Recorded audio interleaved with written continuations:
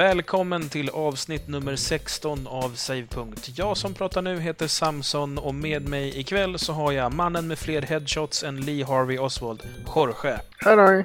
Mannen vars tid är pengar, men han har ändå inte bråttom, Martin. Hallå. Och mannen som lever nördliv i föräldrahemmet, Alex. Jo. Idag så ska vi ta upp lyssnarbrev som alltid för att sedan gå in på en diskussion om spel vi verkligen inte vill se på E3. Därefter så tar Alex upp en retrohörna, tätt följt av ljuv musik från Martin, och sen avslutar vi med en liten allvarligare diskussion om tv-spel och livskvalitet. Och då tycker jag vi sätter igång med en gång, och då lämnar jag över till Jorge och lyssnarbreven. Kristoffer Erling skickat brev till oss, long time listener, first time writer, som tycker att vi gör ett bra jobb, och det är vi glada för. Då har vi i alla fall 2-3 återkommande lyssnare här i programmet, så det är väl skönt.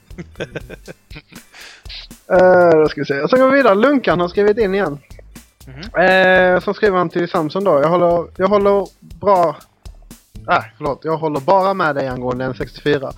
Fulare spel är svåra att hitta och uslare kontroll har inte ens, jag vet inte, kommer inte på något som är tillräckligt fult för att jämföras med. Jag tyckte den N64 var en ganska mysig grafik, men det kanske bara jag som tycker. Ja, jag tyckte också om den. Jag tyckte om handkontrollen framförallt. Det tyckte inte jag. Hela jävla gaming-Sverige efter mig precis. Jag tyckte om ja. Nej, jag tyckte den var värdelös. Och den här, vad heter den här lilla joysticken som den hade i mitten, den pajar ju alltid. Den var helt värdelös. Den var bara fast i ett gummiband. Så nötte man ner hela spaken så det var fullt med sånt vitt damm in i den. Jag faktiskt, nu när jag flyttade hem så drog jag fram i N64 och kikade lite på det. Där ligger alltså 8 handkontroller utan en sån stick.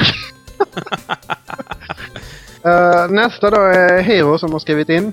Började lyssna på er för någon vecka sedan, och nu när man står på jobbet en tråkig måndag står jag bara och längtar hem så jag kan lyssna på veckans savepunkt. Tycker ni har ett strålande jobb, mycket tack vare olika personligheter och delade spelsmak. Ett guldkorn i vardagen. Keep it up. Vi får väl tacka så mycket, och sen så måste vi säga att vi finns ju som RSS-feed. Om du kopplar upp iPod eller vad du nu har, så kan du dra hem den direkt på så fort den lägger upp. De kommer ju upp tidigt måndag morgon, eller måndag natt blir det väl. Natten till måndag brukar det bli. Ja. Så att då kan du ha med det till jobbet och lyssna på oss där. Så det hade varit klockrent. Sen har vi en som har skrivit, som kallar sig Ge mig ett genombrott. Gale bra remake av Broken Sword, Shadow of the Tempest till Wii. Har ni inte spelat det så gör det bums. Spelar inte Wii så jag kan väl inte uttala mig. Jag har faktiskt beställt Broken Sword. Igår blev det. Jag beställde 2 stycken spel och det var ett av dem faktiskt. Så att jag ser fram emot och tackar så hjärtligt för tipset. Jag hade faktiskt ingen aning om att det fanns konstigt nog, och jag är en väldigt stor fan av Broken Sword. Det är det som är så märkligt med det här, för att Broken Sword, alltså vi gamla hederliga äventyrsspelsnördar, vi säger jämt så här, om de bara kunde släppa de här gamla äventyrsspelen till Wii, då skulle jag köpa dem på en gång. Det behövs ingen reklam, ingenting. Som typ Grim Fandango, Monkey Island och så vidare. Och det känns som att det här var typ ett test för att se om det faktiskt är så, eller om vi bara snackar skit på forum på nätet. För att de har inte gjort någon reklam alls för Broken Sword. Och det är ju just ett gammalt hederligt äventyrsspel. Det vill se, eller vilka är det som ligger bakom det från början? Har ni koll på det? Jag ser att jag tror det är väl de Police Quest, alla de här är väl jag. Nej, är det inte Gabriel Knight också? Jag kommer inte ihåg. Jag vet faktiskt inte så här på rak hand. Det enda som är det att det känns som att alltså, precis som med Mad World, som jag blev så jävla sur på innan och annat, så när det väl kommer någonting som vi faktiskt har bett om, så är spelare vi jävla dåligt släkte till människor, för vi håller faktiskt inte våra ord. Det är inte så många som har köpt Broken Sword, och fler borde. Och vi borde prata om det mer också, så vi har skuld i det här också faktiskt. Absolut, men framförallt nu när jag flyttar hem så har jag min bror här, och han är en riktig Nintendo-fanboy generellt, och jäklar vad han sa, ja, det finns ju inte så många bra HC-titlar, alltså hardcore-titlar. Nämnde jag till han bara, vad är du helt korkad? Han bara la fram spel efter spel efter spel till mig. Så han sa, prova att spela, så det är sjukt många bra spel. Och vad var det? Barbie Horse Adventure 2? Nej, men det var, vad heter det? Little Kings. Jag bara, så sen jag flyttat hem så har jag bara spelat Punch-Out. Who can blame me? Och då Little King, så är det typ man är pepparkaksgubbar och springer runt och Nej, jagar. men man styr, man har det är lite så. Det är de som har gjort Harvest Moon-spelen. Kan tänka mig att ni hatar dem. Men det är lite så att man ska ha ett kungarike där man styr upp grejer. Och det verkar jävligt fett i alla fall. Han bara berättar lite snabbt för mig, för sen blir jag så förbannad på honom för att han dissar PlayStation 3 så in i helvete. Men jag ska sätta mig in i Wii-situationen lite, hade jag tänkt. Se om jag kan hitta något bra där som vi kan ta upp här. Alltså, det finns ju bra spel. Det är ju bara att de drunknar i all den här partyspelsträsket. Jo, exakt. Man ser väl över dem lite för man tänker, ja, ett i mängden liksom. Ja, sen så säljer de faktiskt inte så bra heller. Det är det som är det tråkigaste. Ska vi säga, gå vidare. Björnface har skrivit in till oss igen. Tummen upp för att passa tunga. Tummen ner, långt ner i helvetets trånga gropar för N64 och alla dess spel. Med World Cup 98 som undantag. Mysigt avsnitt, boys eller bajs. Boys, vi föredrar boys. Vi var rätt så bajsiga under det avsnittet, eller var vi inte det? Inte igen, inte igen. Vi var väl lite omogna. Förlåt. Jag ska säga. Nästa är från Linus som tycker Metroid Zero Mission helt klart är det bästa remaken som han har spelat. Förfinade redan ett bra koncept. Till nästan perfektion så. Sen så måste ska säga här. Sen säger han att han blev ruskigt glad när han hörde låten från första banan till Journey to Silius. Han tycker att spelet har ett bra soundtrack också. Det sa ni väl också förra veckan, va? Ja. Ja, det var väl ingen som missade vad jag tyckte om den låten. Jag kommer inte ihåg faktiskt.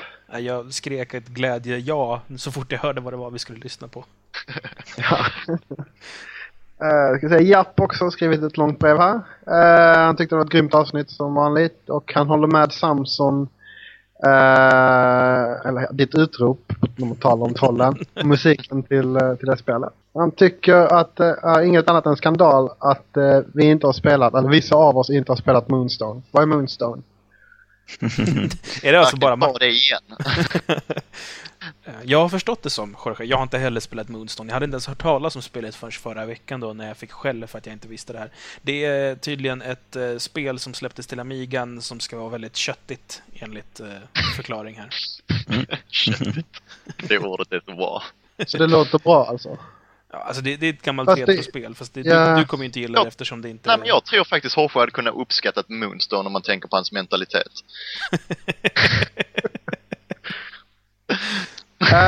Sen så undrar han om vi inte kunde ta fram vilka spel vi ser fram emot i år. Om vi kunde ta det som en diskussion. Och vi hade faktiskt ett avsnitt, jag tror det var Street Fighter-avsnittet om jag inte minns fel, där vi berättade vilka spel vi ser fram emot. Ja, du och jag, de andra var ju borta. Är de det? Det var bara du och jag i det avsnittet och vi satt och pratade om vad vi ville se. Ja, jag kan säga att jag håller väl nästan med att efter E3 så när de släpper lite nyheter kanske vi kan ta någon snabb diskussion om det. Det vet jag inte, det är väl upp till alla andra också. Frågan är om det känns så behövligt egentligen. Det känns alltid behövligt att ta upp Halo. Det känns också lite som att om man lyssnar nu på så här, vad som sägs nu inför E3, så varenda tv-spelspodcast säger så här: det här är vad vi förväntar oss på E3, eller det här är vad vi vill se på E3. Och jag kan garantera att efter E3 så kommer det följas upp med det här är vad vi önskar att vi hade sett, eller vad som. Jag undrar lite så här, behöver vi också göra det verkligen? Ja, nej. Tycker inte. Nähä, vad negativa. Vad är det? Vi kan ta på fikaras du och jag. Du behöver inte göra det på podcasten. Okej. Peter har skrivit, är det du som gjort senaste numret av The New Yorker på iPhone? Och jag kan ju bara svara att jag hatar Mac-kulten över allt annat. Jag tror Samson kan intyga det. Ja, jag känner igen det. Jag är ju tydligen då en del av Mac-kulten eftersom jag sitter på en Mac. Och sen har du säkert en iPod och en iTunes och en iPod Touch och allt med i som heter. Jag tror att du är lite bättre än alla oss andra. Men jag är ju bättre än alla andra. Det enda jag har Mac-väg faktiskt är min laptop. Sen har min flickvän en iPhone, men det är ju hennes. Den har inte jag med att göra. Ja, i alla fall. Nej, jag klarar inte riktigt av folk som köper någonting för att det står i framför. Det har jag inte gjort. Jag köpte den här datorn för att den inte hänger sig. Min dator hänger sig aldrig. Okay. En PC. Grattis. Du är den enda i hela världshistorien som har en PC eller en Windows-dator som inte hänger sig. Det handlar om att säga att man älskar den dagligen. Okej? Min Mac kan jag behandla som skit och den älskar mig ändå. Men det gör den inte. Det var du som tror det. Nej, då tror jag bra. Skitsamma! Vi går vidare. Är vi kvar? Då dog allting för mig. Hallå? Jag är kvar. Hallå? Ja, vi är kvar, Jorge. Om hans dotter hängt sig så måste du med detta här i avsnittet bara för... Jag hör dig nu, din jävel. Den har tänkt sig. Och det sista brevet här som kommer ha med idag är då Farbror Atlas. Tajtaste avsnittet hittills tack vare ljudmixen. Så jag antar att det är bra jobbat, Samson. Yay! Han tyckte om Brunlöv som var förra veckans gäst. Och han tyckte han var intressant att lyssna på. Och han kan inte klaga på någonting.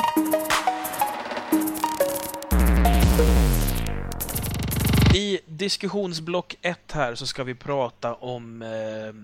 det är lite inspirerat av ett brev vi fick där vi skulle... Enligt önskemål så skulle vi prata om vad vi ser fram emot 2009. Vi tänkte dock göra en twist på det och vända på det. Vad vill vi verkligen inte se 2009? Helt enkelt, vad för något vill ni inte se? Uppföljare eller kanske till och med nya grejer? Vi kan rikta in oss på E3 då. Vad vill vi verkligen inte se på E3? Jag tycker att Martin tar och inleder. Ja, nu har jag inte så jättebra koll på just vad som kommer och vad som är på gång på just E3 och så. Men om vi säger så här, Martin, för din skull. Vad skulle du inte velat se på E3 för 10 år sedan? Ja, typ uppföljare på Monkey Island. Efter LeChucks Revenge så tyckte jag det blev lite urvattnat. Jag tycker 3 är bra också. Ja, men jag gillar inte upplägget på de nya, de tecknade liksom grafikmässigt och... Alltså 4 är ju bajs. Det håller väl hela världen med om. Men 3 vilket är det som är 3D? Det är 4. Är det 4? Usch, blä, örk. Men 3 där det är tecknat, den tycker jag är ganska reko. Ja, det den är är väl en okej. sjukt bra låt i den. Det är sjukt bra musik alla.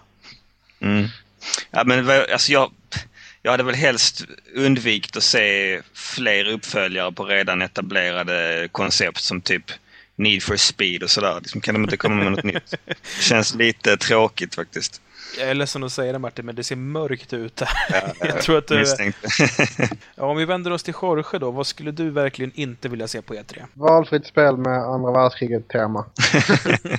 Är det tidsperioden generellt eller är det vapnen som används? Vad är det som tråkar ut dig med det? 9 av 10 spel har med andra världskriget att göra, det är bara tråkigt. Liksom, om jag nu spelar Call of Duty Modern Warfare, varför skulle jag vilja spela Call of Duty 5? För att du är en sån som vill ha det senaste? Du är en sån som köper FIFA 10?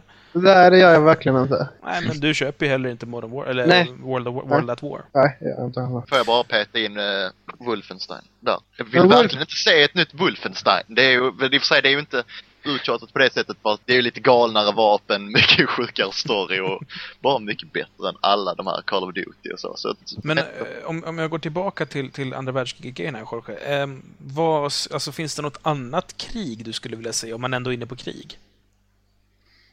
Som spel kanske ska lägga till där den meningen. Irakkriget hade jag väl inte haft något emot eller något liknande. Liksom. Det finns ju så mycket att ta från, men alla ska ju alltid tjata om andra världskriget och det var lite väldigt tjatat. Fast de la ju ner 6 Days, eller la ner. Konami fegade ju ur på 6 Days in Fallujah och liksom... Det kommer släppas, det är på G. Du tror att det kan bli nice alltså? Jag vet inte, för det ska ju vara mer, nu vet jag inte om man vågar kalla det verklighetsbaserat, men det ska ju vara mer åt dokumentärhållet, för det ska vara väldigt mycket så här om vad som verkligen hände. Kommer det fortfarande vara uppbyggt som liksom en klassisk shooter? För men om man ska spela ett krig som det verkligen är, det är ju skittråkigt. Jo, jag vet. Alltså jag vet inte riktigt hur de ska göra, men de har i alla fall, de sa ju att de ville hellre visa alltså, vad som verkligen hände där än ha ett Modern Warfare 2. Så jag vet inte alls riktigt hur de ska göra, men det är inte nedlagt utan de är på G. Apropå andra världskriget, där Vietcong var jäkligt bra. Alltså, spel som inte utspelar sig under andra världskriget. Ja, men var det inte Battlefield som hade något sånt Vietnam-variant? Ja, Battlefield Vietnam. Så var M60 bara typ plöjde allting som rörde sig. Sweet. Tills de patchade den och sen blev den värdelös. Men ändå. Eller en påhittad konflikt mellan USA och Kanada. Bara man slipper andra världskriget. Ja, men det är tv-spel. Det är fantasi. Varför inte utnyttja det liksom? Alltså, det är herrar, för i helvete. USA och Kanada har haft stridigheter. Kanada är det enda landet i världen som har lyckats invadera och ta en bit amerikansk mark. Ja, i alla fall. Nej, men orkar andra världskriget, våga säga nej. Så att jag uppmanar alla att inte köpa andra världskriget spel. Så vi bara bojkottar det fullständigt. Då går vi vidare till Alex. Alex, vad vill du verkligen inte se på E3? Alltså jag vet inte, jag tycker man ändå bör ge de flesta spelen en chans. Så länge man inte är uttråkad med dem när man spelar dem så kan man väl ge dem en chans. Men om jag verkligen måste sätta ut ett spel jag inte vill se, så hade jag inte velat se Wii Fit 2 eller något sånt. Så en vidareutveckling på Wii-serien så att säga, att inte själva Wii som konsol utan spelen de har släppt som Wii Sports. Så jag tycker det börjar bli lite tjatigt. Jag tycker Nintendo bör rycka upp sig här nu på E3 och visa sin värdighet så vi inte förlorar all trovärdighet för dem. Nytt Kid Icarus, kom igen Nintendo, make it happen. Ja, jag har inte klurat på något egentligen spel som jag verkligen inte vill se. Men jag kan säga en person jag verkligen inte vill se. Och det är den där jävla Cammy som, jag tror han heter. Kvinnan som snackade om Shaun Whites snowboarding förra året. Men tänk vad underbart att se. Du kommer se henne komma ut och så bara hello, I'm back. Shaun White snowboarding 2. In kommer Reggie. Bara lägger en tung spark i nacken på henne. Tar henne i handleden. Bara knak. Bryter till den. Puttar ut henne. Bara pekar på skärmen och där ser vi Kid Icarus. Det har man hört hela publiken. Wow, det hade varit den bästa lunchningen ever. Jag hade gått och köpt 4 stycken Wiis på stört.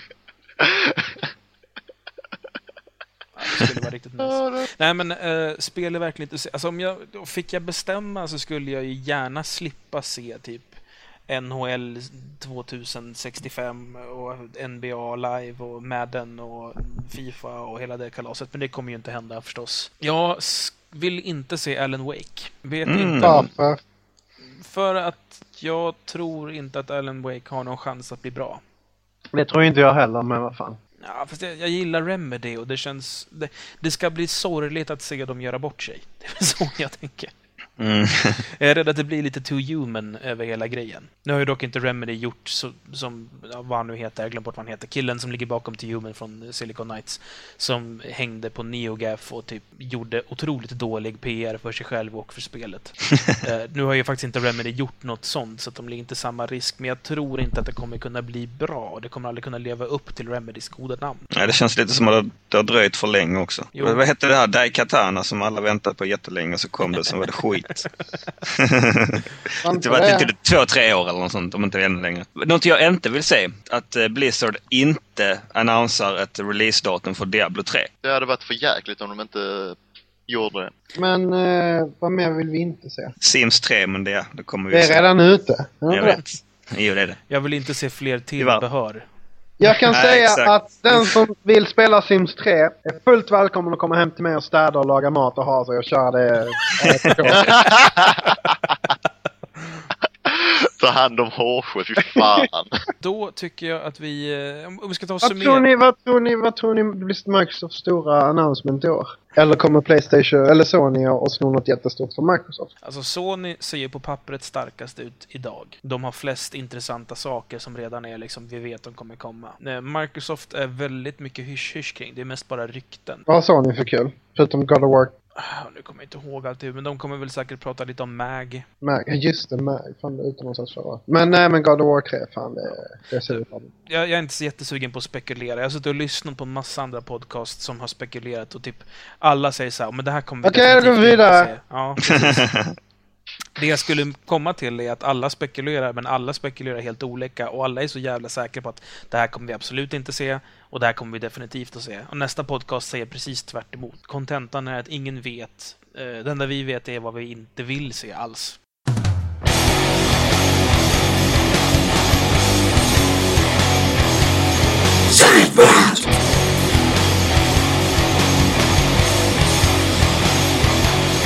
Nu tycker jag vi tar upp lite retrosnack istället. Alex, vad har vi ikväll? Ja, ikväll tar vi tillbaka arkadhallen. Det är väl inte riktigt retro i alla fall i Japan och Korea och de bitarna. Men generellt i Sverige så är det väl ganska retrostämplat med en arkadhall. Eller? Ja, de finns väl fortfarande, men jag har inte varit inne i dem på väldigt länge. Nämn. I Malmö har vi ju Tilt till exempel. Utbudet är inte riktigt vad det var. Det är mest biljard och så, det är lite tråkigt. Men hur som helst, om man kollar 10 år tillbaka så var ju arkadscenen mycket större här i Sverige. Varför tror ni den har dött ut? Konsoler är väl en bra anledning. Den fanns för 10 år sedan också. Men nu är det mer tillgänglig. Är den? Ja, jag tycker jag. För jag menar, Hade jag gått till min mamma och sagt mamma kunde köpa en konsol till mig för 5000 spänn när jag var 5 år gammal för att ni smäll på köpet. Nej men ungefär. Nu verkar varenda lite småunge ha en 360 eller en PS3 alltså. Men det är väl lite mer så att de slog igenom under tiden här när arkadernas tur egentligen var att slå igenom i Sverige, utan vi hoppar väl direkt till att alla hade råd att ha en SNES eller en Mega Drive hemma.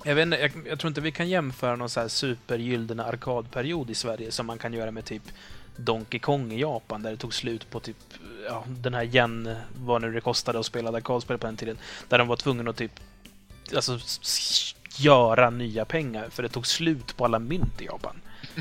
Alltså något sånt kommer vi aldrig se och har heller aldrig sett i Sverige, men jag tror att det nog var en liten våg där typ 80, början på 90 någonstans. Mm. Jag tror väl också lite att ha med priset att göra, att du inte får alltså ett konstant spelande för pengarna du ploppar i liksom. Utan det blir ju att du spelar tills du dör, och var man då inte grund på spel eller man skulle prova ett nytt spel för att komma in i det, så kostade det liksom bara 100 kronor. Sen så skulle du klara det så kostade det 500 till. Gud vad dålig du måste vara på spel när du var liten. Nej, men jag tror att en väldigt stor grej som har skett i arkadhallarna som liksom, jag minns när jag hängde i arkadhallar, för det har jag faktiskt gjort en gång i tiden. Då var det ju så att då satt man hemma med ett Super Nintendo som var liksom 2D-grafik, sprite-baserat, och så gick jag till arkadhallen och spelade Daytona USA som var liksom bländande 3D-grafik, otrolig känsla. Så det var liksom, titta i arkadhallen så ser du vad du kanske kommer få spela hemma om 5 år. Så då var det liksom, det fanns den här tekniska storheten i arkadhallen som du inte kunde få hemma. Du står framför montern och liksom lägga i myntet och sen plocka upp lightgunnen eller vad det nu kan vara för spel man spelar. Det var snuskigt dyrt, kommer jag ihåg. Ja, men vad har ni 5-10 spänn kostar. Ja. Vad har ni för generella minne från arkadhallen? Kan ni bara nämna något som... Ja, jag och en polare gick dit, skulle spela House of the Dead 2-player. Vi var så inne i spelet. Han skulle ladda om, så brände han till mig med ljuspistolen över ansiktet. Jag var tvungen att styr precis under ögat. Är det ditt R är då? Nej, alltså det är under ögat. Så det syns inte. Men han smällde till mig rätt bra. Jag minns att jag är uppväxt i Uppsala och vi hade ingen vettig arkadhall när jag växte upp. Däremot så, området som jag bodde heter Gottsunda och är typ Uppsalas svar på Rosengård ungefär. Och där i då Gottsunda centrum så fanns det en liten så här mysko arabbutik, och inte liksom en turkkiosk utan en så här myskobutik man går in i där det bara finns skumma så här mellanösternprodukter, mystiska burkar med inlagda grönsaker som du aldrig hört talas om, och så här konstigt godis som ser ut som nötter och honung typ. Och längst in i den affären så av någon skum jävla anledning så stod det en arkadmaskin, en Neo Geo och 2 flipper. Neo Geo. Och det var så absurt för det passade ju inte alls in i butiken överhuvudtaget. Det var liksom bara helt längst in. Man gick förbi allt det här mysko och så där inne bara står de. Dit gick jag och spelade otroligt mycket. Det var väl egentligen mest flipper tror jag, för att jag är väldigt förtjust i flipperspel.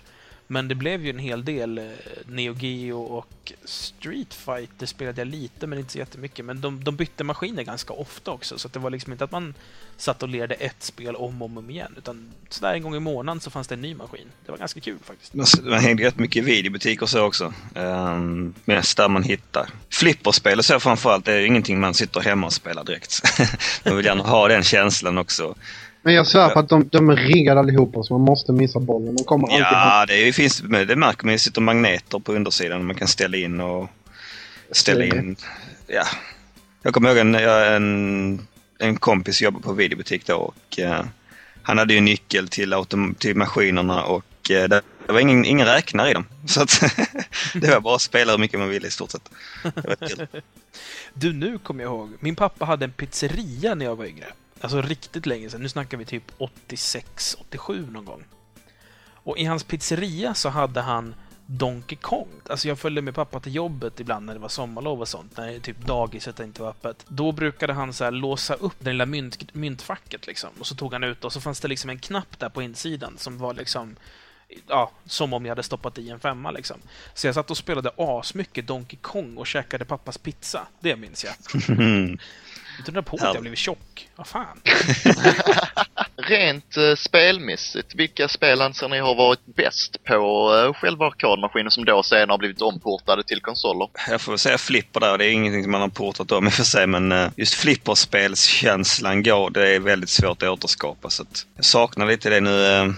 Här i stan har de ju kanske 2-3 stycken flipperspel som aldrig byts ut på olika ställen liksom, så att ja, jo, det gäller bara att hitta rätt maskin också. De flesta är ganska tråkiga. Man vill ju ha de här Star Wars, alltså episod, vad blir det, 4.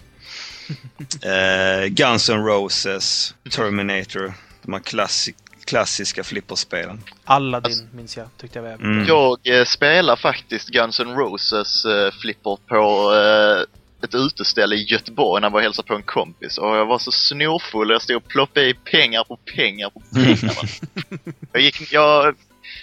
Det värsta, jag slösade inte. Jag hade med mig 500 kronor när jag gick ut och då hade jag druckit innan. Men när jag kom hem så hade jag inte druckit någonting. Men jag hade inte mina 500 kronor kvar. Jag kunde inte sätta fingret på. Men min kompis berättade då, ja, du stod vid den flippermaskinen i 4 timmar igår.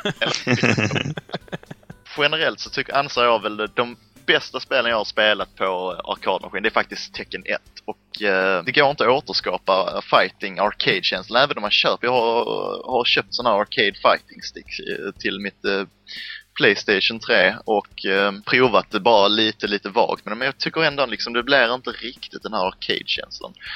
Det är också man coinar nej, för du känner inte att det blir rånad på samma sätt, menar du? Men det är också, men jag tycker mycket av prestigen är liksom, man står ett gäng som inte egentligen känner varandra, det är 2 som spelar, man kör någon slags vinnaren står, och så liksom man slänger upp en 5 eller 10 beroende på priset, och så man lägger liksom där på arkadmaskinen, då är det liksom så här, jag möter vinnaren. Och så får man ju stå liksom tills man har förlorat eller tills man har tröttnat och gått hem.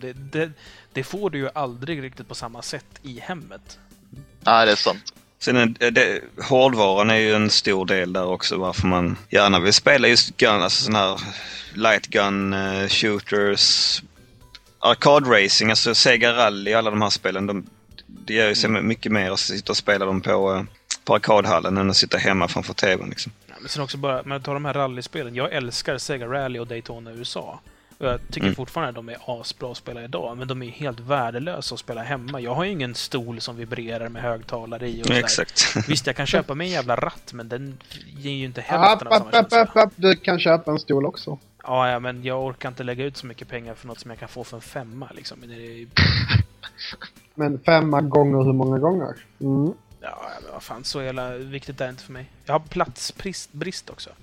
Ja, det har jag också. Men generellt så Time Crisis kommer jag ihåg att jag köpte till PlayStation 1 och köpte en sån här pedalpistol för 1000 spänn. Det var den dyraste av alla de här lightgunsen, men satt och spelade hemma, kom aldrig in. Jag kommer ihåg för 5 år tidigare när jag spelade med min bästa kompis på en arkadhall. Alltså det var så jäkla kul, men jag fick aldrig tillbaka den känslan riktigt. Och det är väl en speciell atmosfär kring en arkadmaskin som gör det roligare. Jag tror det är retroglasögonen helt enkelt där. Men jag tror nej, men det är det inte i det här fallet. Jag tror att alltså, det är nog samma grej som med biobesöket. Jag menar, de flesta har ganska stora tv-apparater och surround-ljud hemma, men det är nog visst att sitta i den här mystiska lokalen som stinker för mycket popcorn och det är några som pratar lite för högt och sådär. Allt det här bidrar liksom till någon slags stämning som man tycker hör sig till liksom på något vis. Och det är samma sak med arkadhallen, en massa ljud och blinkande lampor, okända människor som du spelar mot. Det är, alltså visst, du kan ju spela mot dem online, men online behöver man aldrig mötas öga mot öga, så där är folk jävligt otrevliga istället. Alltså vi vet ju alla hur det låter, så det behöver vi inte gå in på. Men det är ingen som vågar vara så kaxig liksom, när du spelar mot dem i en arkadhall. För är de det, då kan du ju faktiskt bara puckla på dem, och det är inte mer än så. Det är ju därför det ändå liksom finns en kanske lite förändrad marknad för just den typen av spelande i och med internetcafé och så, att det är något visst att sitta och spela tillsammans ändå. Jag tycker internetcaféer har ju lite den känslan att det är samma typ av känsla i lokalen. Fast det är lite mer unket och lite mer jolt. Exakt. Lite mörkare kanske. Men det är väl lite så att internetcafé har väl, känns det som det har tagit över lite. Alltså det är ju konstant speltid för summan man betalar och plus för tillgång till internet som du inte har på arcade-maskin. Och vissa har det ju då, men inte på den tiden jag spelar på arcade-maskin i alla fall. Men just på internetcafé är det också det blir kanske ett lite ensidigt spelutbud. Alltså det blir ju första persons kanske strategi så som spelas. Det blir ju aldrig den här känslan med alltså man kan ju inte gå in på ett internetcafé och spela Punch-Out liksom. Det vill jag inte göra heller. Nej, men vissa vill ha, i alla fall vi som spelar på arcade-maskiner, men... Därför behöver vi en liten revival av arkadhallarna, tycker jag. Ja, absolut. Men varför tror ni det inte fungerar så som det gör i Östasien då? Jag tror att de blir rånad. Nej, men alltså, det är ju sant. 5-10 spänn för ett spel och beroende på hur bra man är liksom, så kan det handla om 2-3 minuter om du är riktigt kass. Det är inte värt det. Och med tanke på att du kan få en timme spel för 10 spänn på ett internetcafé. Så att jag tror det går helt enkelt ut. Alltså att hyra en lokal och troligtvis hyra in alla de här maskinerna kostar pengar. Och sen tror jag inte folk lägger tillräckligt mycket pengar, dels för att det är för dyrt helt enkelt. Att gå in och lägga de pengarna som ska betala hyran och maskiner och liknande. Så jag tror inte det är ekonomiskt. Men är folk verkligen så jävla tråkiga att de tycker att det är viktigare att de får ut en timme spelande för en 100? Alltså jag menar... Jag har hellre kul en timme för 10 spänn än 3 minuter för 10 spänn. Jo, alltså visst, det finns väl en poäng med det, men det är helt andra typer av spel. Jag menar, jag kan köpa en så här Åhusglass för 10 spänn, en 2 liters skräpburk som smakar prutt. Eller så kan jag köpa en typ god Ben & Jerry's för 45 spänn. Visst, det är mycket, mycket dyrare och mycket mindre glass. Men det jag får är ju fortfarande någonting jag njuter mer av. Nu säger inte jag att det alltid är dåligt och liksom dåliga spel som man spelar på spelcaféer. Men om man är sugen på den upplevelsen av så här, till exempel Street Fighter. Om man vill spela sånt, så det priset är ju det priset som det kostar att spela det. Och det är den upplevelsen man vill ha. Det är väl inte för dyrt att lägga 100 spänn. Det blir ju standardminuttiden på en Street Fighter fight 5 ronder är väl åtminstone 5 minuter. Så för 100 spänn så får du 20 minuter. Och jag tycker att det kan vara väl spenderade pengar om det är det man är ute efter. Men Samson, jag kan hålla med där också. Men jag tror inte det är många. Jag tror det är många som tänker som Hårsjö, liksom, att jag vill ha detta här och jag får detta garanterat liksom, för den summan pengar. Sen jag tror många är lite bekväma också att jag köper det på konsol eller kanske till och med laddar ner det och spelar det. Man bara är sugen på att testa liksom. Men, så att det är lite bekvämlighetsgrejen där som får folk att sluta gå. I Japan och så är det ju fortfarande en social grej och där har man kanske inte lika stor plats och umgås hemma liksom på det sättet, så att man går hellre ut och umgås och spelar på arkadhallen istället. Men där är det troligtvis avsevärt mycket billigare också att spela. För jag vet att när jag var i Colombia, jag var runt 14-15 år, då gick du in, nu kommer jag inte alls ihåg priserna här överhuvudtaget, men du gick in, alltså där hade de riktiga arkadställen. Du gick in, betalade 100 spänn, fick x antal poletter för de pengarna liksom. Och det var ändå hyfsat många poletter, så kunde du ändå spendera tid där och spela. Tills poletten var slut så var det bara att fylla på liksom. Då betalade du inte den här 5-10 spänn, utan då fick du säga att du fick för 50 spänn. Jag vet inte hur mycket du fick, men vi kunde vara där ganska länge för en 100-lapp i alla fall. Det tror jag i och för sig mer har att göra med Colombias ekonomi. Nej, men alltså liksom att köra det här liksom. Jag menar, och Colombia, ett par skor där kostar exakt lika mycket som ett par skor här. Ja, men just det där polettsystemet tror jag hade kunnat... Jag tror jag hade kunnat rädda upp det lite. Ja, faktiskt. Har ni sett ett polettsystem i Sverige någonting? Jag har faktiskt aldrig gjort det. Ett par poletter och typ solarium. I en arkadhall med driving range när man spelar golf liksom. En av mina favoritfrågor som jag har suttit och tänkt ut här. Och det är liksom film har bio, musik har konserter, konst har museum och konstutställningar. Gaming har frågetecken. Vi har ju inte det här liksom att man kan gå på en premiär. 2-tums-tvn hemma. Jo, exakt. Det är det vi har, men vi har inte det här längre att man kan gå till en arcadehall. Det hade ju varit kanske någon cool idé att tänka på till ett releasat spel, att de bara fyller en arcadehall med massa av det spelet, och där får de då provspel och de kan köpa spelet. Det beror ju på att vi bor i lilla Sverige. Men är det därför jag menar, om du såg Halo 3-releasen i, jag vet inte vilket, Las Vegas eller vad det nu var. Liksom där var det hur stort som helst, och där var det folk som har stått och köat och de snubbar som klädd till Master Chief och ja, så att det var ju ett event ju. Så det beror ju helt på vad vi är någonstans. Nu är vi tyvärr i lilla Sverige där ingen bryr sig om att det släpps någonting. Men om man tänker, skulle inte det vara något coolt koncept att ha den arcadehall med ett release inför ett spel? Alltså vi har väl ändå några stora Jo, absolut. Jag kommer ihåg att jag blev fruktansvärt besviken på att jag blev lurad på konfekten, kände jag mig lite att jag såg att när F-Zero GX släpptes så såg jag att man kunde, ja, i manualen till och med finns det liksom en arkadmaskin man sitter i. Man kunde ta med sitt minneskort och sätta i den där och spela där också för nya bilar och så. Jag blev fruktansvärt besviken på att jag aldrig såg en sån. Får vi leta upp den någonstans i England kanske. Se om det går att spela. Det är lite synd faktiskt, för det är liksom ändå en kul grej. Det går som ett sån lösning att kunna ta med sitt minneskort till GameCube och liksom stoppa in det i maskinen. Du vet ni som har ett gigantiskt arkadhall? Tivoli Danmark. Vi får ta en studieresa. Ja. Jag som då svensk, jag skulle ju säga att Gröna Lund i Stockholm. Gröna Lund ligger långt åt helvete i Norrland. Ja, för oss som bor i Skåne, ja, men för resten av Sverige så är det bra mycket närmare till Stockholm. Jo, absolut, men det har du ju också, vad heter det, Liseberg. De har väl också en arcadehall där, om jag inte missminner mig. Ja, fast den är inte alls att jämföra, tycker jag i alla fall. Sant. Nu kommer ju varenda göteborgare skälla på mig, men skitsamma. Men ja, men det är väl bra det är ju bra grabbar att du uppmärksammar och sånt här, att här går det att hitta, men så att människor kan ta del av detta fantastiska koncept. Det var ett jätteschysst om det fanns någon sida som lista över hela Sverige var det fanns arcade-maskiner. Om det är någon som lyssnar på detta och har en sån lista, posta länken direkt i kommentar på vår hemsida som är där. Jag måste säga, det här med att filma bio, musika, konsert och så vidare och så vidare. Jag tror att vi har ett problem där. Det är för att musik har ju sin grund i att man spelar live. Och sen så har man senare kommit på att så här, man kan spela in det och ta med det hem.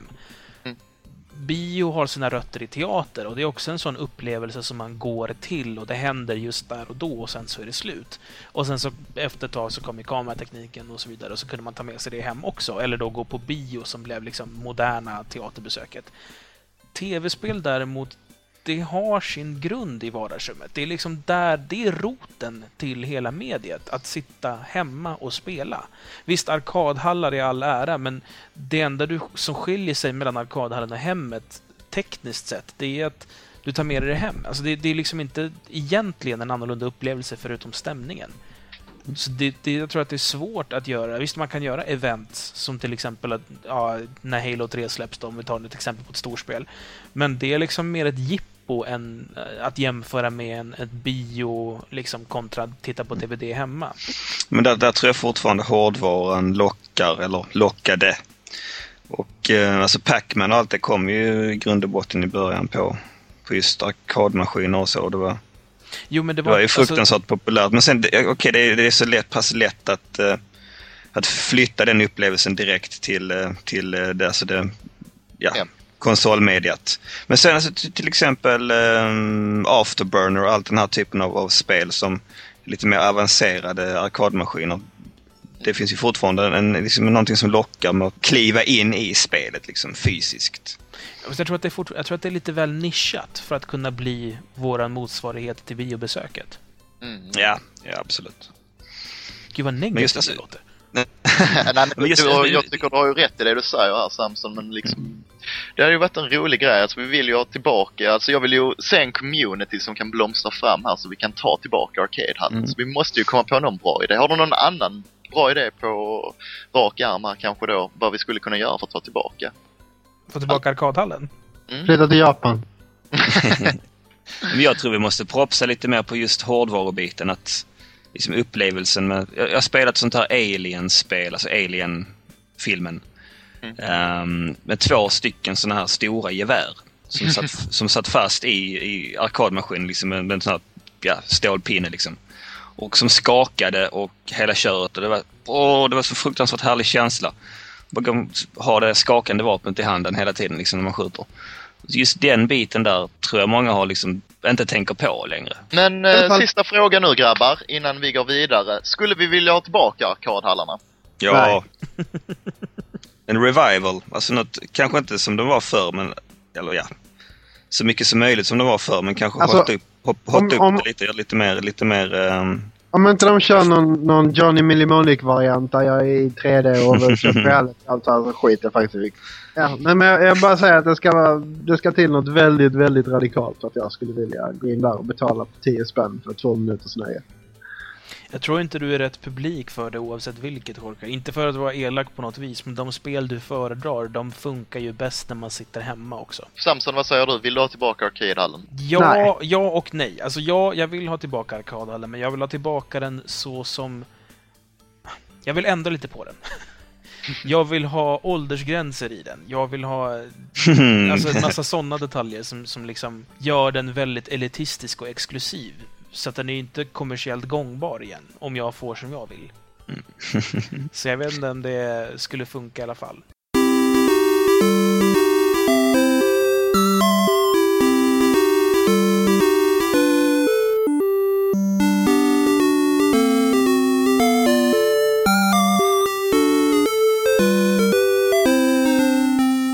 Dagens jukebox tillägnar vi the corniest game music, helt enkelt. Alltså de larvigaste, töntigaste, tramsigaste temalåtarna till spel.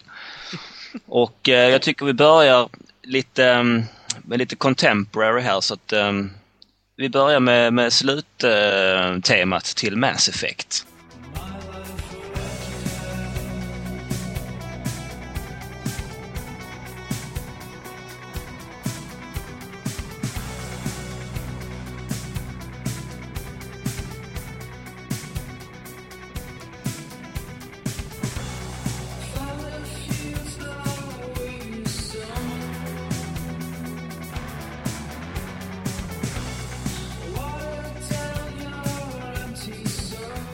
Det här är alltså en låt som har plockats från en befintlig artist, skivartist.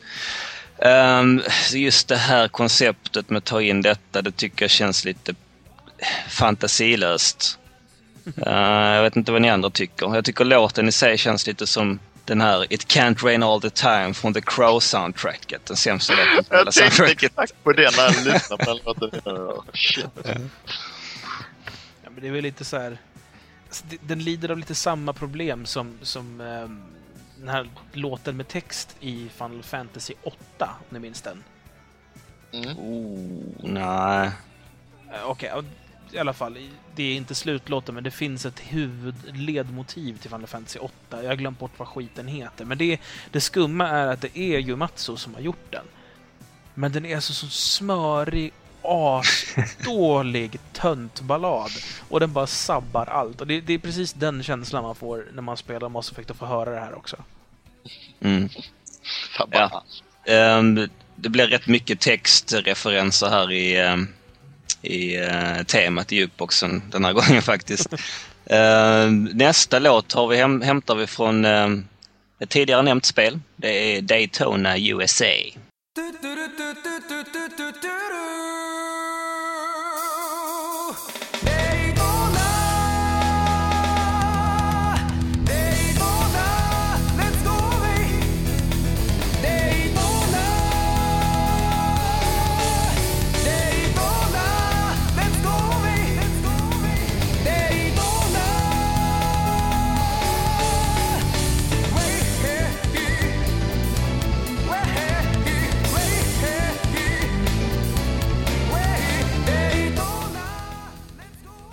Den här låten, ja, den är ju... Den får tala för sig själv, helt enkelt. Vad är det med Sega och deras gräsliga musik? Jag vet inte. Alltså det är ju, antingen är det hissmusik eller så är det något hetsigt rocktema, det är ganska slätstruket och intetsägande liksom. Ja, men det är någon japansk variant av college rock ungefär. Alltså just, sen har vi japanernas bristfälliga engelska också, framförallt uttalet. Ibland vet man inte om de sjunger någonting på japanska eller engelska liksom. De blandar ofta ihop det också i lyricsen liksom, så att har man dem inte framför sig så är det väldigt svårt att höra vad de säger. Den här är något av det Den får mig att bara liksom hoppa runt och liksom vet inte var jag ska ta vägen, så hemsk den är. Och nästa låt, det följer lite samma tema som den tidigare. Det är alltså ledmotivet till Soul Edge på PlayStation.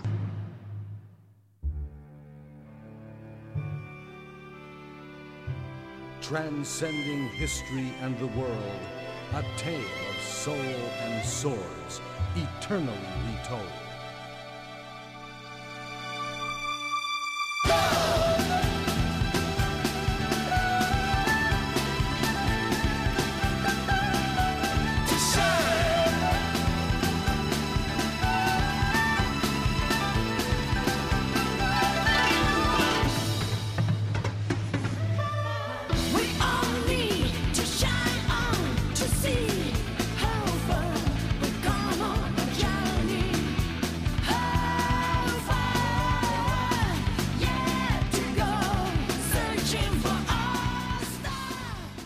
Den här låten som ni hör är ju då menade vara som bombastisk och överdådig som möjligt, men det blir bara för mycket liksom. Och...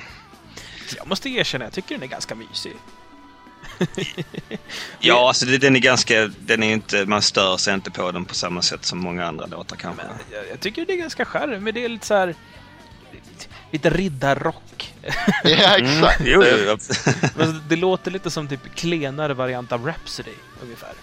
Eller Rhapsody of Fire som de heter nu för tiden. Men det är lite så här du vet, dubbelkagge och lite fiol och ja. Lite glam helt enkelt. Ja, alltså men lite power metal nästan.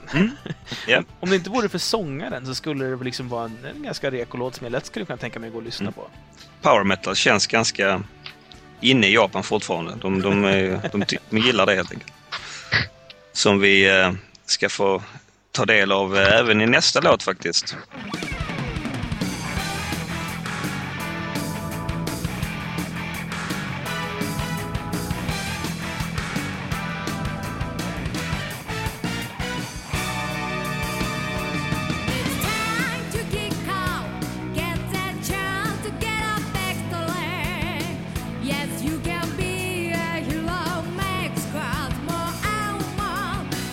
Och här har vi tagit den japanska engelskan till sin spets. Precis som jag kommenterade innan, det är väldigt svårt att höra vad de säger om det är på engelska eller japanska. Det här var en låt till ett spel som kanske inte någon har spelat i Sverige. Victory Gold World Edition. Det är alltså till Sega Saturn. Det är väl något sånt här fotbollsspel. Jag har ingen direkt koll på vad det är för något, men vad säger ni? Kanske ta den här låten som officiell Champions League-tema. Alltså, om ni lyckas med det så varför inte? Ja, den här låten heter alltså Try och så 3 utropstecken. The biggest game of the world. Och man ska väl då ta sig från den lilla ligan till att bli världsmästare liksom i klubbfotboll, men ja, låten får ju tala för sig själv. Den är så corny så det inte är sant alltså. Jag måste säga att jag gillar temat för idag, eller veckan. Ja. Det får väl bli lite vidare sådana teman i framtiden, hoppas jag. Vi får gärna komma med tips också ifall ni har ni som lyssnar, om ni har något trevligt tema som ni vill ta upp kanske.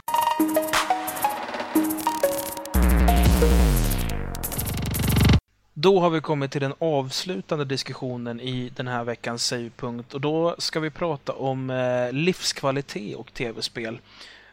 Och då är helt enkelt huvudfrågan: kan tv-spel höja livskvalitet? Har ni några åsikter om detta? Om vi tar och hör vad Martin har att säga kanske. Alltså, så det första jag kommer att tänka på just angående den frågan, det är väl då framförallt att jag tror det kan ha lite medicinsk inverkan, så rent, vad ska man säga, mentalt. Alltså i Japan sägs det ju att sådana här chopsticks ska då motverka demens och sådär hos äldre. Och kanske, jag vet inte om reumatism och sånt, men alltså den typen av träning av hand-öga-koordination och så tror jag kan hjälpa till att motverka det lite, just den här typen av åldersrelaterade sjukdomar som demens och... Men alltså det är ju på sätt och vis alltså man kan ju se som en del av livskvalitet att man helt enkelt inte har de här sjukdomarna. Men alltså om man tar och definierar livskvalitet lite noggrannare så att säga, vad det är egentligen vi pratar om, då blir alltså livskvalitet är liksom den upplevda känslan av att leva ett gott liv. Alltså där man pratar om andra faktorer än typ ekonomiska eller överlevnad. Och så. Alltså, om du tänker att utöver att överleva och vara frisk och ha råd med det du vill ha råd med, vad är det utöver det som gör att man anser att man lever ett gott liv? Och i så fall kan tv-spel vara en av de sakerna? Jag tror alltså mycket gemenskapen, alltså spelare emellan.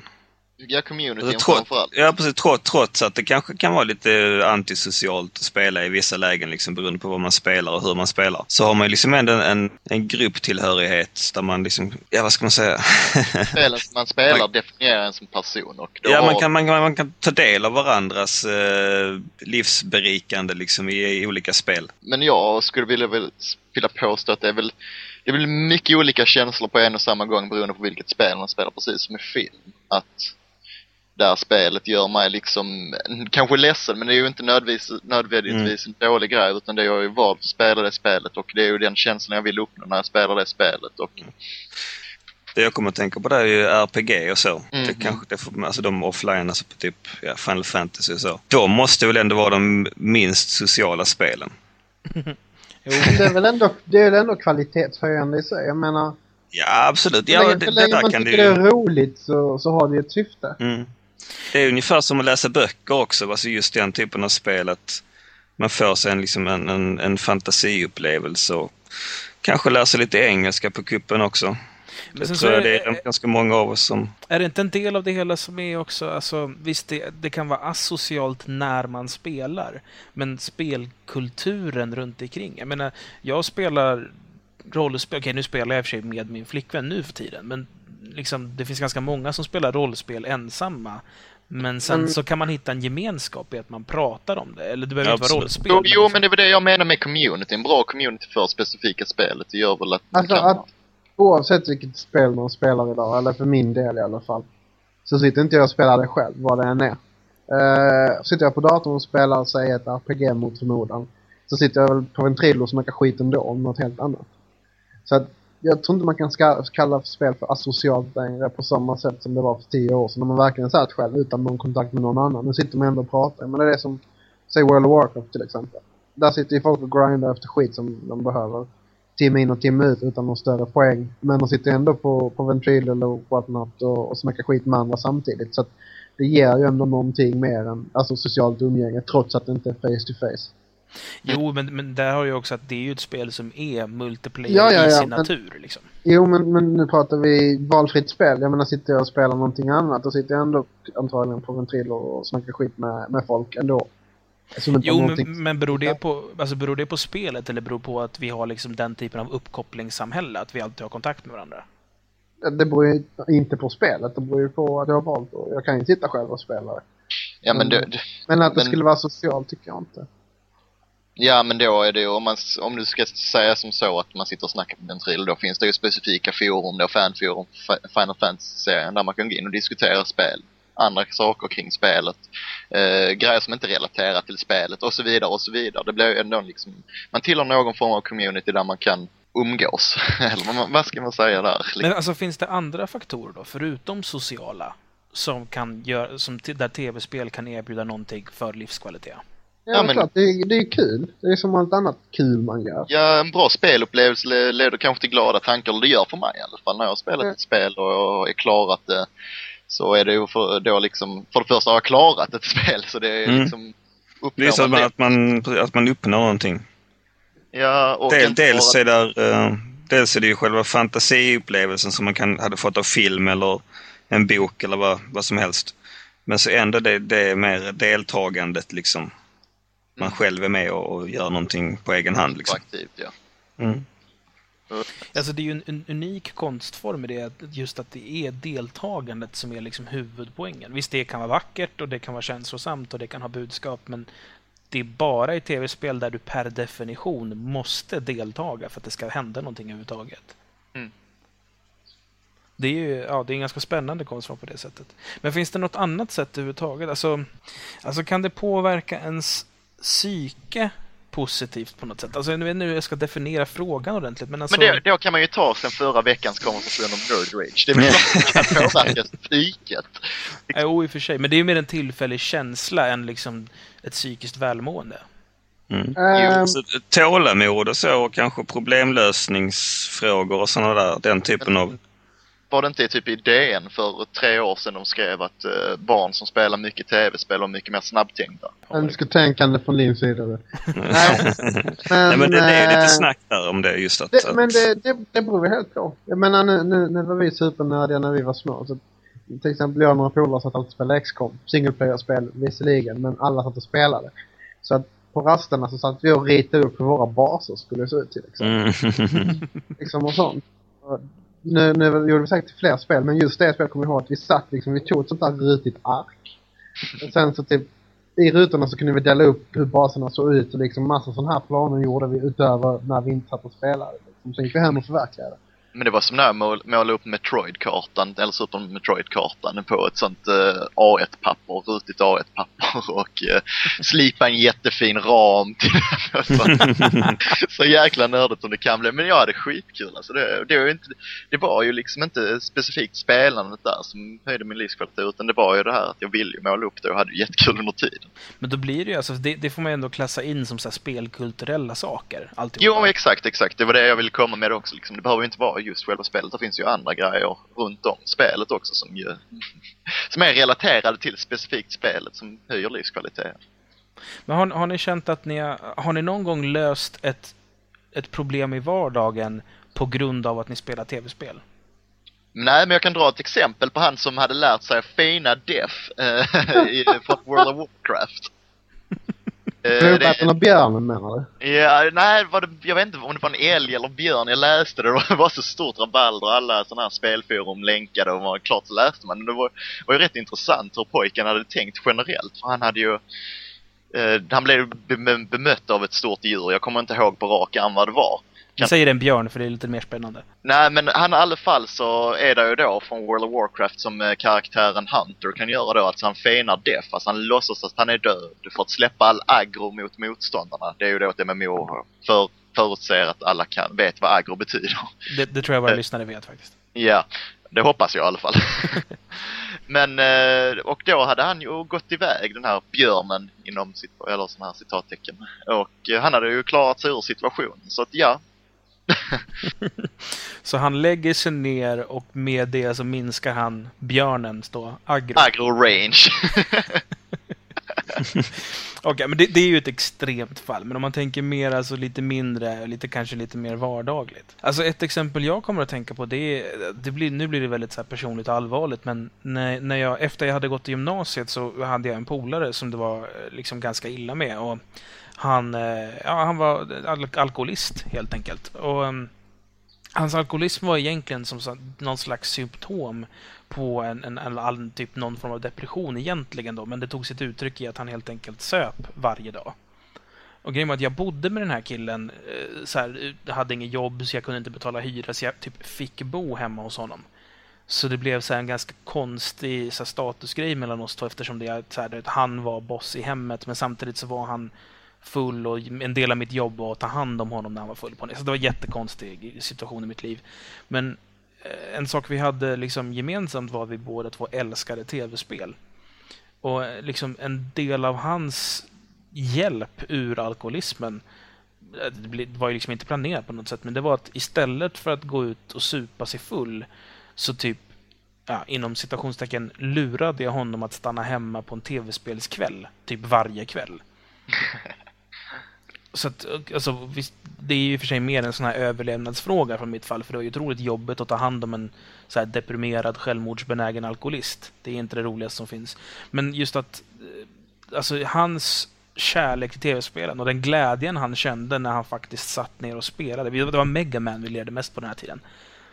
Och så här, vinstkänslan när han klarade någonting som var svårt i Mega Man gjorde att han kände sig bättre som människa, för han hade åstadkommit någonting. Visst, det är något meningslöst. Han hade klarat en boss i ett liksom spel av ettor och nollor. Det betyder egentligen ingenting. Men det var ändå en liten gnista där han liksom... Han fick känna att han faktiskt åstadkom någonting. Och det gav ju honom mer kraft att liksom så sakteliga börja bearbeta sina problem. Så det här är ju ett extremt fall det också förstås. Det är nästan att jämföra med den här björnen. Men det är ett väldigt... För mig är det liksom ett klockrent klart exempel för att tv-spel med utan tvekan höjer livskvalitet. För att där gjorde det verkligen det enormt på honom. Så, sen nu pratar jag så här långt igen, men ett annat exempel jag har, det är Shadow of the Colossus som jag har spelat en hel del av. Och när jag började spela det så mådde jag av väldigt dåligt. Och det var en lång historia, men en av sakerna jag mådde dåligt över var ju en gammal tjej. Och spelet handlar om att återuppväcka en gammal tjej. Nu är inte den här tjejen som jag tänker på död, inte på något sätt, det är inte det. Men det var ändå en sån grej att man gör någonting för att få tillbaka den här tjejen som inte längre finns. På samma sätt som tjejen som jag tänkte på inte fanns i mitt liv längre.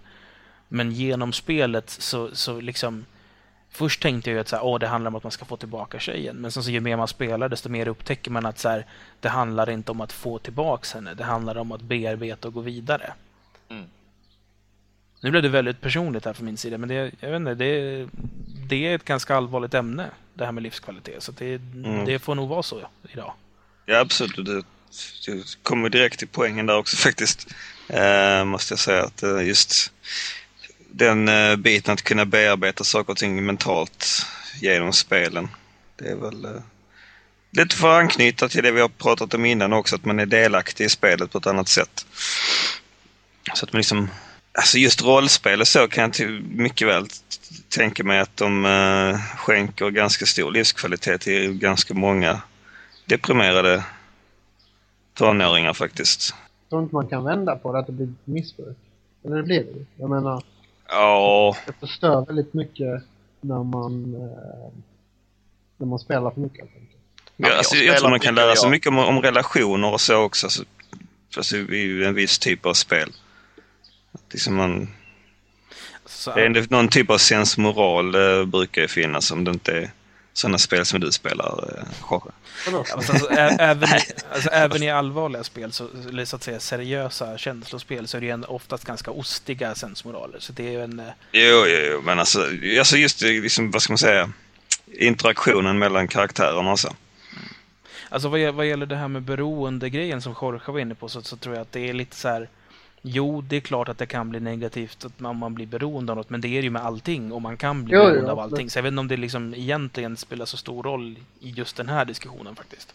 Men jag läste ju i The Guardian att, alltså då den engelska tidningen, att Tetris kan man använda som ett sånt här kognitivt vaccin för, vad heter det, posttraumatisk stress, heter det så? Mm. Yes. Hur funkar det då? Eller det kanske inte stod i artikeln? Alltså direkt så var det väl inte något angående mer. Det var väl mer att man motverkar de här flashbacksen från det automatiska eventet. Men direkt varför det kunde vara så förstod inte jag riktigt. Men sen är jag lite korkad. Man blir hypnotiserad av de här blocken, vet du. Ja, vad är det liksom? Vad är det som gör det? Det skulle ju vara ganska intressant att veta. Alltså är det att man får så här sortera? Det kanske liksom kan fungera som någon slags trigger för hjärnan, eller är det att man liksom kopplar bort och bara så här, du vet, spelar och sitter och dreglar som man har en tendens att göra. Jag tror att det kanske blir dags att runda av här, men jag tror att vi i alla fall kan vara ganska överens om att på frågan kan tv-spel höja livskvalitet, så det är väl ett ja där. Det kan det göra. Absolut. Det är inte säkert att det gör det, men det kan göra det. Så länge man tycker det är kul, så det är väl inget snack om saken.